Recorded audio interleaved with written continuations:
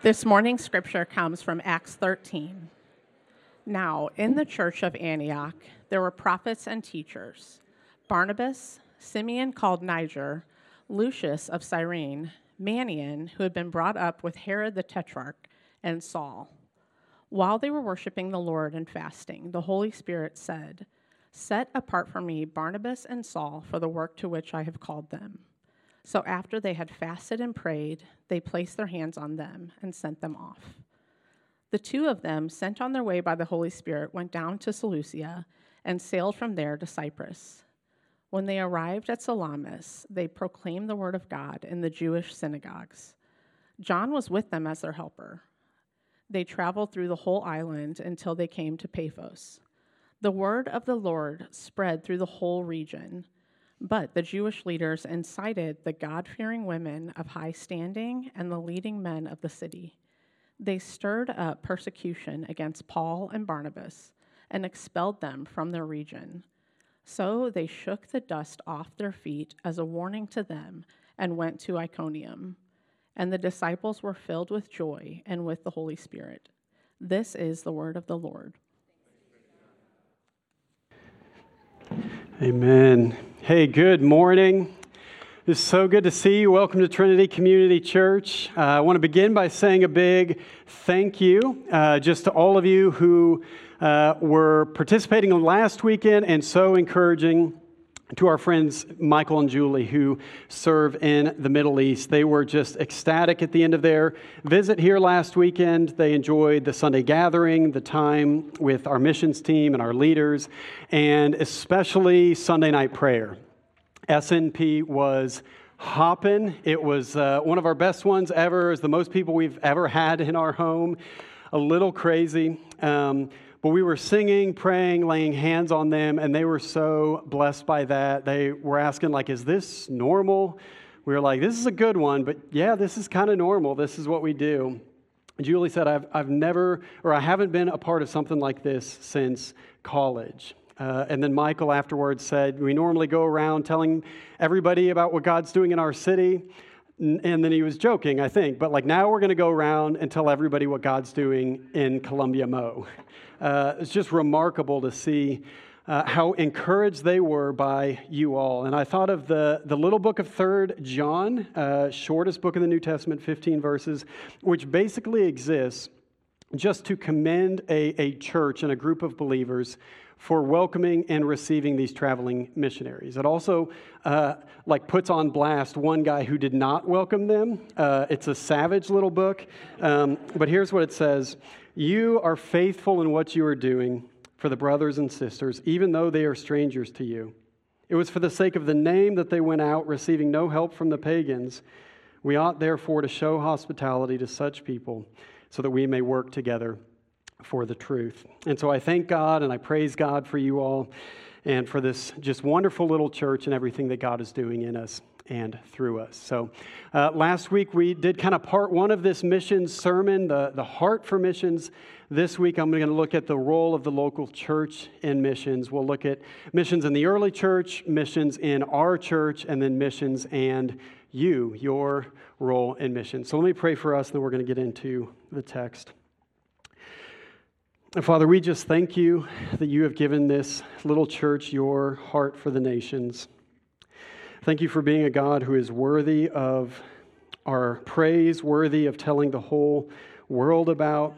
We thank you that you are a God who stands ready to welcome and embrace people from all nations, a God who has sent your own Son in order that we might receive that embrace. And so, Lord, I just pray for this time, and I pray specifically for those in this room who are exploring a sense of calling to give a portion of their life or all of their lives to spreading the gospel among the nations. Lord, the dozen or maybe 20 or 30 people even that you are going to raise up from this congregation to go out into the world, would you encourage and bless and comfort and challenge and equip them this morning? And for the rest of us, Lord, would you sharpen our focus? Would you warm our hearts, not only to your glory and your praise, but your glory being known and experienced among all nations. I'm aware of so much spiritual opposition that can come up in messages like this, and we can just feel overwhelmed or confused. And so, Lord, would you push back on all that this morning and show us the role that we can each play in spreading your kingdom across the earth, Lord. We pray in Jesus' name. Amen. All right, now we're going to pick this right up, chapter 13, verse 1. Last week we saw chapter 11, how the gospel spread into this city of Antioch almost by accident as Gentiles begin to believe the gospel message and they're converted in this diverse global city in modern-day Turkey. And so Paul and Barnabas spend a year there preaching and starting churches and appointing leaders. And then it says in verse 1 of our passage, "Now in the church at Antioch there were prophets and teachers. Barnabas, Simeon called Niger, Lucius of Cyrene, Manaen, who had been brought up with Herod the Tetrarch, and Saul." And I want to sort of draw out of this chapter sort of four marks of the early church's sending role, their role in sending out mission teams into all the nations, and four things that will, if we can embrace these four things, we will do well as a sending church. And the first thing just comes right off the page in these first two verses, and it's the diversity of leaders here in this church. There's 5 people mentioned here. They're likely the main leaders of the Antioch church. And so first we have Barnabas, a Jewish pastor. We know from earlier in Acts that he was a priest in the Levite tradition. He came to faith in Jesus. So he was well educated, he was wealthy because he's giving land away in Acts chapter 4. And so that's Barnabas. He was renamed the son of encouragement. That's how encouraging he was as a human being. And then second, we have Simeon called Niger, which is likely a reference to his home country in North Africa. Lucius is also from Cyrene, a city in North Africa, but he has a Greek name. There's Manaen, who came up under Herod, who was a very controversial public figure, to say the least. And then Saul, who was Jewish by ethnicity, but raised in modern Turkey. He came to faith when Jesus appeared to him on the road, but he was previously a Roman citizen who was trained as a Pharisee, a theologian.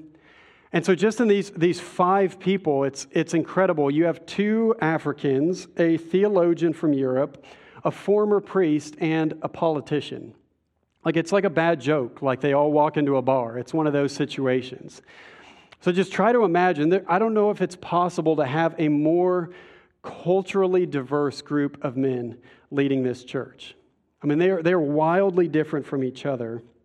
And that was a beautiful strength of theirs, because it allowed them to have eyes to see the opportunity out among all nations. And it also provided them with a little bit of buffer from their weak spots and their blind spots, because they could see things from different perspectives, each as they're following Jesus. And so we see a diversity of leadership in this church. But notice, second, their commitment to worship, prayer, and fasting. That comes in verse 2. It says, "While they were worshiping the Lord and fasting, the Holy Spirit said," which is always just amazing. The Holy Spirit speaks. He speaks today. And the Holy Spirit says, "Set apart for me Barnabas and Saul for the work to which I have called them."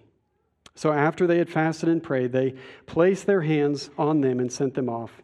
The 2 of them were sent on their way by the Holy Spirit. Now, there is a remarkable commitment to prayer throughout the book of Acts. I mean, you see it on basically every page. In chapter 1, the disciples are praying before the coming of the Spirit. At the end of chapter 1, they pray before choosing a successor to Judas. Chapter 2 opens and they're gathered in prayer as the Spirit descends. At the end of chapter 2, the new believers have gathered together in prayer. At the beginning of chapter 3, we find them going up to the temple to pray. And you can basically trace this through all 28 chapters of the book. They are constantly in prayer, constantly dependent on the presence of God. And I don't know if you've heard that phrase, hope is not a strategy. You know, it's like supposed to say, don't just hope for good things, but get out there and work for them. Probably comes from a Peloton video or something like that. But I think so many of us as Christians can basically adopt that saying, that prayer is not a strategy. Instead, you got to go out there and you got to work for it. Don't just pray about it. Get out there and do something. But the more we immerse ourselves in the book of Acts and immerse ourselves in the lives of the early church, we see prayer is the best possible strategy. I mean, why would we rely on our own strength and our own energy and our own intellect when we could lean on the power and wisdom of God at every moment? That's exactly what the early church does. They are constant in prayer and fasting and worship. Now, the third thing I want you to notice is their orientation is to mission. I mean, throughout this chapter, throughout this whole book, their lifestyle was like a perpetual missions trip. They're constantly sending and going. There's this symbiotic relationship between the church and the mission teams that are coming out from them. Chapter 13, we see them plant churches in Cyprus and then Pisidian Antioch, which is a different Antioch. Chapter 14, they start churches in Iconium, and then they go to Lystra, and then Derbe, and then back to Antioch. They go to Jerusalem in chapter 15. Chapter 16, they're back. They go to Galatia, and then Philippi. Chapter 17, they go to Thessalonica, and then Berea, and then Athens. Chapter 18, they go to Corinth, and then Ephesus, and on and on and on and on. I would encourage you to read these chapters, Acts 13 to 18 especially, to see these early missionary journeys of Paul and his companions. It's incredible. And Michael Green, the theologian I mentioned last week, he says, the notable thing about their church life was its orientation. They were not into maintenance, but into mission. It is true that they had nothing to maintain in the earliest days. Even by the end of the New Testament period, they had no property to tie them down except the homes of their members. But one cannot avoid the impression, looking over the sweep of Acts, these people never would have settled for a maintenance mentality anyway. It is impossible to miss the missionary thrust of this book and of this church. Their whole orientation was to mission. Now, it's not to say that maintenance is bad. We care about our own souls and our own lives. We're into contemplative prayer and counseling and doing the inner work, all of those things. But really, all of those things function best in an orientation toward mission, when you are still doing something with your life. Not merely looking within for the sake of looking within, but looking within so that you might connect more deeply with God and love and serve people more deeply. It's like riding a bicycle. All my illustrations are cycling. It just goes better when you're moving forward, right? You stop pedaling for a little while, something bad is probably going to happen. So continue to move forward. That's the message of the early church. And then lastly, the fourth thing is the early church's willingness to suffer. I mean, their willingness to endure hardship and persecution and suffering for the gospel is unbelievable. It says towards the end of the chapter, but the Jewish leaders incited the God-fearing women of high standing and the leading men of the city. So these are Jewish leaders that don't believe in Jesus. They stirred up persecution against Paul and Barnabas and expelled them from their region. So the disciples shook the dust off their feet as a warning to them and went on to Iconium. I mean, literally, in every town that they visit, they're opposed, they're persecuted, they're often beat up or thrown in jail or killed, or like they did to Paul, threw him out and beat him at the edge of the city. And it only strengthens them. Like it only deepens their commitment to what they're doing. They're not surprised to be rejected. They're not like thrown off when non-Christians act like non-Christians, you know. They expect it to be hard. And when it is hard, they see it as a mark that the Lord is working in and through them. Again, Michael Green writes this. He says, you cannot defeat people like this. Tell them to keep quiet and they disobey you. Throw them in prison and they convert the jailer. Stone them to within an inch of their lives in one city, and they carry on in the next. Kill them, and others arise to take their place. Endurance like that simply has to win in the long run. Verse 52 shows us, the end of the chapter, the result of their efforts. It says, the disciples were filled with joy and with the Holy Spirit. We saw this last week, and I quoted Tim Keller saying that there's a direct connection between missions and joy. And we see that most clearly in John 17, where Jesus is praying, and he says, I send them into the world as the Father sends me, so that their joy may be full. a direct connection between joy and missions, and the suffering, the persecution, the hardship. I'm not trying to minimize it or say that it wasn't incredibly difficult, but it serves to increase their joy in the Lord. And so this is life in the early church. This is missions in the early church. There's a diverse set of leaders. There's a commitment to prayer, an orientation to mission, and they're willing to endure suffering. And so what about us? What about us as a church? This is the second thing, missions in our church. Our heart for missions has been part of this congregation from the very beginning. You probably heard Michael and Julie last week say that we began supporting them financially even before we actually moved here. So even before we had any income as a church, we committed $50 a month to them. They didn't say the amount, which was gracious of them. We're like, we think we can do 50. We'll find out. And we've increased it over time every year. But from the very beginning, we put together a missions team. I mean, there was a point in the church where we had small groups, Trinity Kids, and missions. And those were literally the first ministries that we had. And the reason for that is because the need in the world is so incredibly great. Often when we think of missions, it can get kind of cloudy and we can get overwhelmed and just kind of confused. But I think of the task of world missions in sort of 4 different categories, and I hope these are helpful. The first one is that we're called to equip the church in underreached areas. So you can think here of a person who is involved in maybe teaching and training leaders in Central America or doing medical missions in Central Africa, where the church is present, it's thriving, they're able to reach their neighbors, but they still have a significant need for help from the outside. So that's the first category. The second one is reaching de-churched or under-churched areas. So like the people we just prayed for, our friends Stephen and Ashley, they're serving in Spain where there's 1% to 2% believers in the entire country. This is a place that had a gospel presence at one time and now it's gone almost totally spiritually dry. We can serve and try to reach these areas.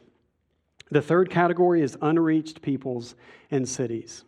This is what we saw last week with what Michael and Julie are doing in their city in the Middle East, in the Muslim world, and in Hindu parts of the world where there are less than 1% evangelicals. So much of the earth's population is in one of these places where there is little to no presence of the church. And then there's one more category, and that's frontier mission groups or frontier people groups. Now, these are people groups that are totally disconnected from a church presence. These are places where there is virtually no Christian community and typically not even a missionary team trying to reach them. The Joshua Project says that there are still around 5,000 frontier people groups in the world that have not yet been engaged with the gospel. There's more than 2 billion people living in those groups. So about 1/4 of the world's population has zero access to the gospel whatsoever. Now, in these 4 categories, you can kind of see that they sort of get more difficult as you move down. And we might think that the groups at the bottom, like the frontier people groups, should get the majority of our missions prayer and resources and emphasis. But the reality is that the opposite is often true.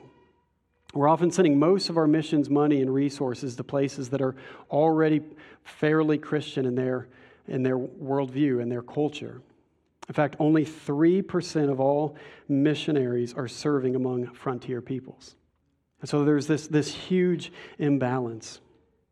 Now, recognize that one of the things that can happen in these sermons is that you can start to get overwhelmed, and as you think about these different categories, and you think, well, I'm not really called to missions. Or maybe sometimes I've heard it more like I can't think about missions for more than 2 seconds because I'm afraid that I'll be called. I understand it. It can be overwhelming. We'll get you there. But what does this look like for us? Where do we find ourselves regardless of where we're at in relationship to world missions? Our missions team has put together a graphic read. You can go ahead and put it on up. There's 3 steps on the left that are the same for everybody regardless of where you're at. The first is to evaluate, to meet with a mission team member or somebody who's got missions connections here, and to help you determine your next step in the mission pathway, to develop a heart for God's work, to explore your own motivations in relationship to missions. So the second step is to be exposed, to learn more about the nations through a missions training course like Perspectives that we support here. And then third, to examine, to assess your own calling, resources, barriers to missions.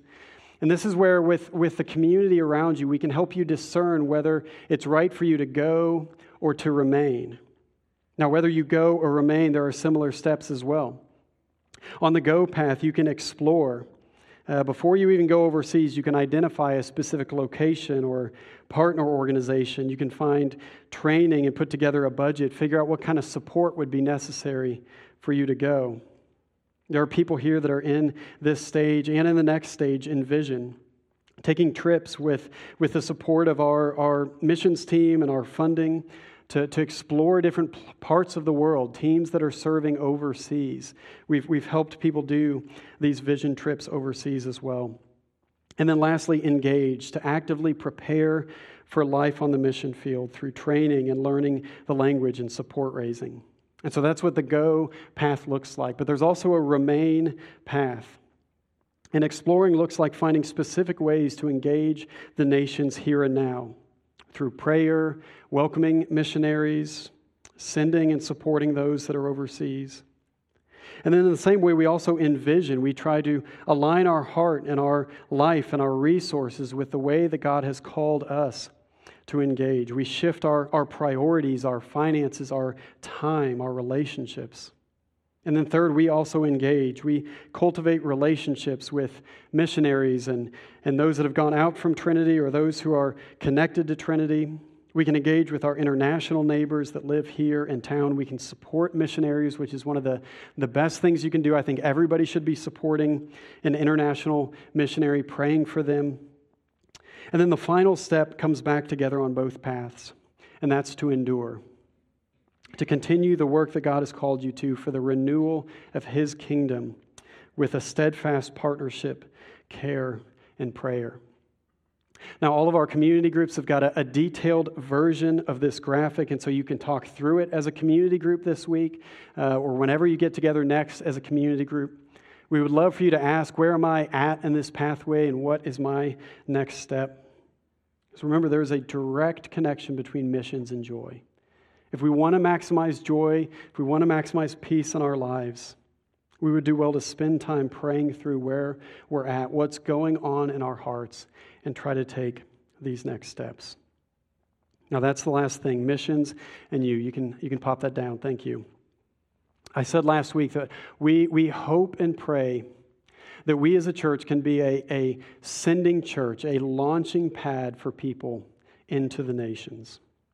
We believe this church could have an incredible impact on the nations. Because think about it, a young person especially could come to Columbia, do their training at Mizzou or one of the other colleges.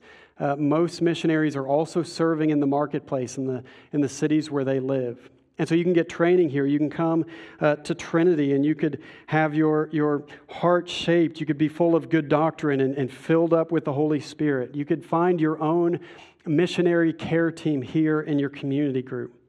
And then on the lines of this pathway, we can help you identify a place and a team, and we can launch you out into the mission field and sustain you and care for you all along the way.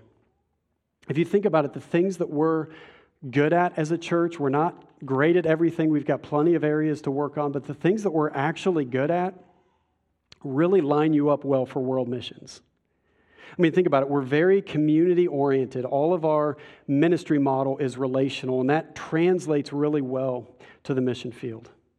We have a firm commitment to teaching God's word and the gospel, not just sort of feel-good messages. So you have been immersed in the gospel and good doctrine more than you perhaps even realize. We're all about hospitality here. We're always making room for outsiders. Even when we can turn inward, we want to try to make space for those on the outside. We're a Spirit-filled church, and dependence on the Holy Spirit is essential for going out into the mission field. Our prayer focus is actually far more common on the mission field than it is here in the States. And we also have a really high emphasis on non-staff leaders and volunteers. So it's not just a group of a few different professionals doing the ministry for everyone else, but here everyone is called and equipped and engaged to do ministry. And all of these things are intentional because it helps all of this, what we do as a church, we want it to be translatable. We want you to be able to take it into another church or another city or another country. Take it to the mission field. We want it all to feel normal when you are sent out into the world. Sometimes I've heard other churches say, like, well, what can we do? Nobody in our congregation seems to be going out into the mission field, and if they do, they're not doing well.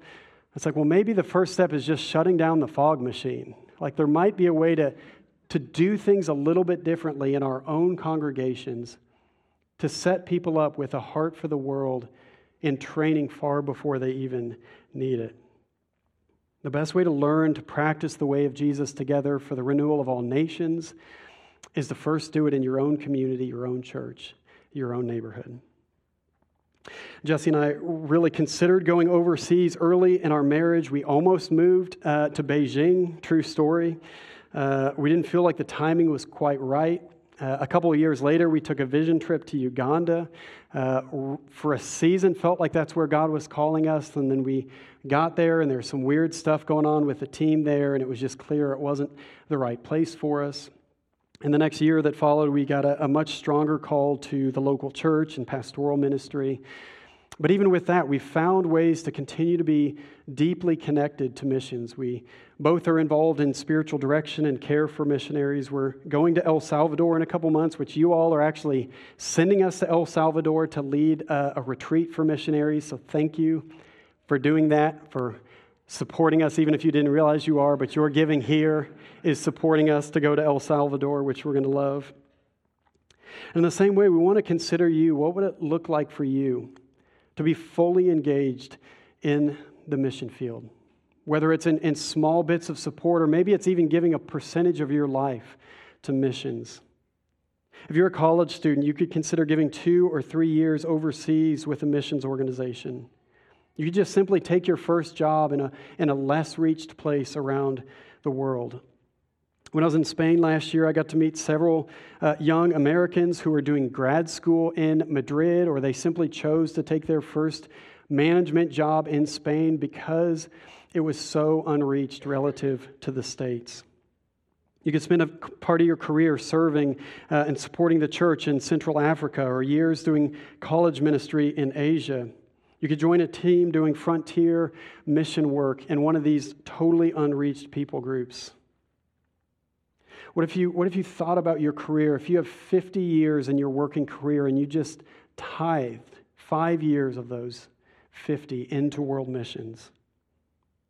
Now, even if you're less young, if you're more mature and more stable, there's still a huge opportunity for you as well. Our friends Larry and Susan, as soon as their kids were all out of the house, like literally they said like the month their daughter was graduating high school, they moved to a major world city all the way across the globe. And they both had jobs that they could do remotely, and so they took their jobs overseas. They spend their evenings just telling their neighbors about Jesus, opening up their home. Every weekend they're in different churches supporting the small local churches in that area. It's a beautiful way to spend their lives, the second half of their lives. You can even give your retirement to the nations. We saw people doing this. I mean, maybe if you didn't hit all your financial goals that were set out for you, and you're like 67 and a half, and you're like, I'm not sure that I have enough saved. You know where you can go and have plenty of retirement money? Like Sudan, you know? Like you will be set in Sudan, Saudi Arabia, Indonesia, all these different parts of the world. You will have more than enough. Now, some of you, it won't be enough to give just a few weeks or a few months or a few years to missions. You'll see the incredible joy of somebody from a completely non-Christian background hearing the gospel in their native language, putting their faith in Christ, seeing a church established for the first time in the history of a people group, and you just won't be able to come home. And we hope that's the case. I mean, come home occasionally. But we hope that some of you will give your lives to this. And even if you explore all this and you decide to stay on the remain path of our missions pathway, we can all be like Barnabas in this passage, that encouraging voice, that person whose whole life is wrapped up in encouragement. Maybe you can think about somebody in your community group who's exploring a call to missions right now, and you can just meet up with them over coffee or have them over for dinner and just help them pray through that and wrestle through that calling. If you are supporting a missionary, you can just set a little reminder on your phone to email them every month and just ask, how can I be praying for you this month? And just remind them that you are praying for them. Those things go so far. We have such a sure promise in the Scriptures.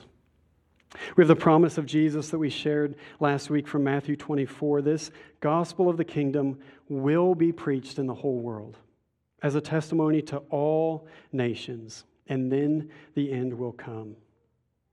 We know with complete certainty that people from every tongue, tribe, and people group will be worshiping God in the new creation. And yet, until every single language is represented in heaven, until all of God's image is represented completely in heaven, we still have this beautiful work to do. 2 billion people with no access to the gospel. If you just spend like a week thinking about that, it'll blow your mind. We were created for incredible and difficult missions. Our hearts are captured by these great journeys and heroic battles. It's what we were designed for. We end up just giving them to such lesser things. But we often say here, we don't want to just play church for the next 30 years. We don't want to just settle for a fraction of what God has for us. We don't want to be more influenced by others' view of us than of God's mission for us.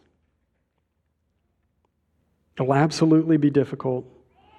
Nothing is harder. Nothing incites more spiritual opposition. But nothing is more shown in the Scriptures to cultivate the joy and peace of yourself and others than completely trusting God with our lives. The victory's already been won. The tomb is empty. The curtain has been torn. And the embrace of the Father is just waiting. God is waiting with arms wide open for people from every single corner of the globe. Our opportunity is simply to go and tell them. Tell them that God loves them, accepts them, forgives them, and can reconcile them into His kingdom. We get to go and tell people that. Let's pray.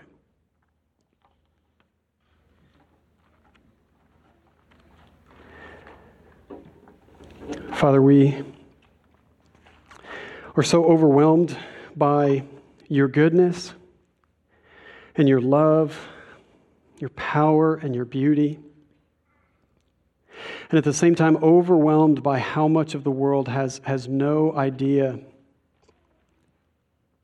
how to be reconciled to you, how to be restored to you. It seems like all people have an idea that you might be there, a longing that you're there. And yet for so many, there's no opportunity to hear, to believe, to trust. And Father, as a church in America, our priorities can get so out of orientation and so out of line with the New Testament. And so, Lord, would you give us your own heart? Would it deepen and increase in us? That our priorities would look more like your priorities, our mission like your mission. Lord, I thank you for the heart of this church to know you, worship you, live in the light of your face, share the gospel. And Lord, would you just deepen and build all of these things in our midst? As we grow up as a little church, would you just cultivate a deeper and deeper heart for the nations, God? Lord, we thank you. We love you. We pray all this in Jesus' name. Amen.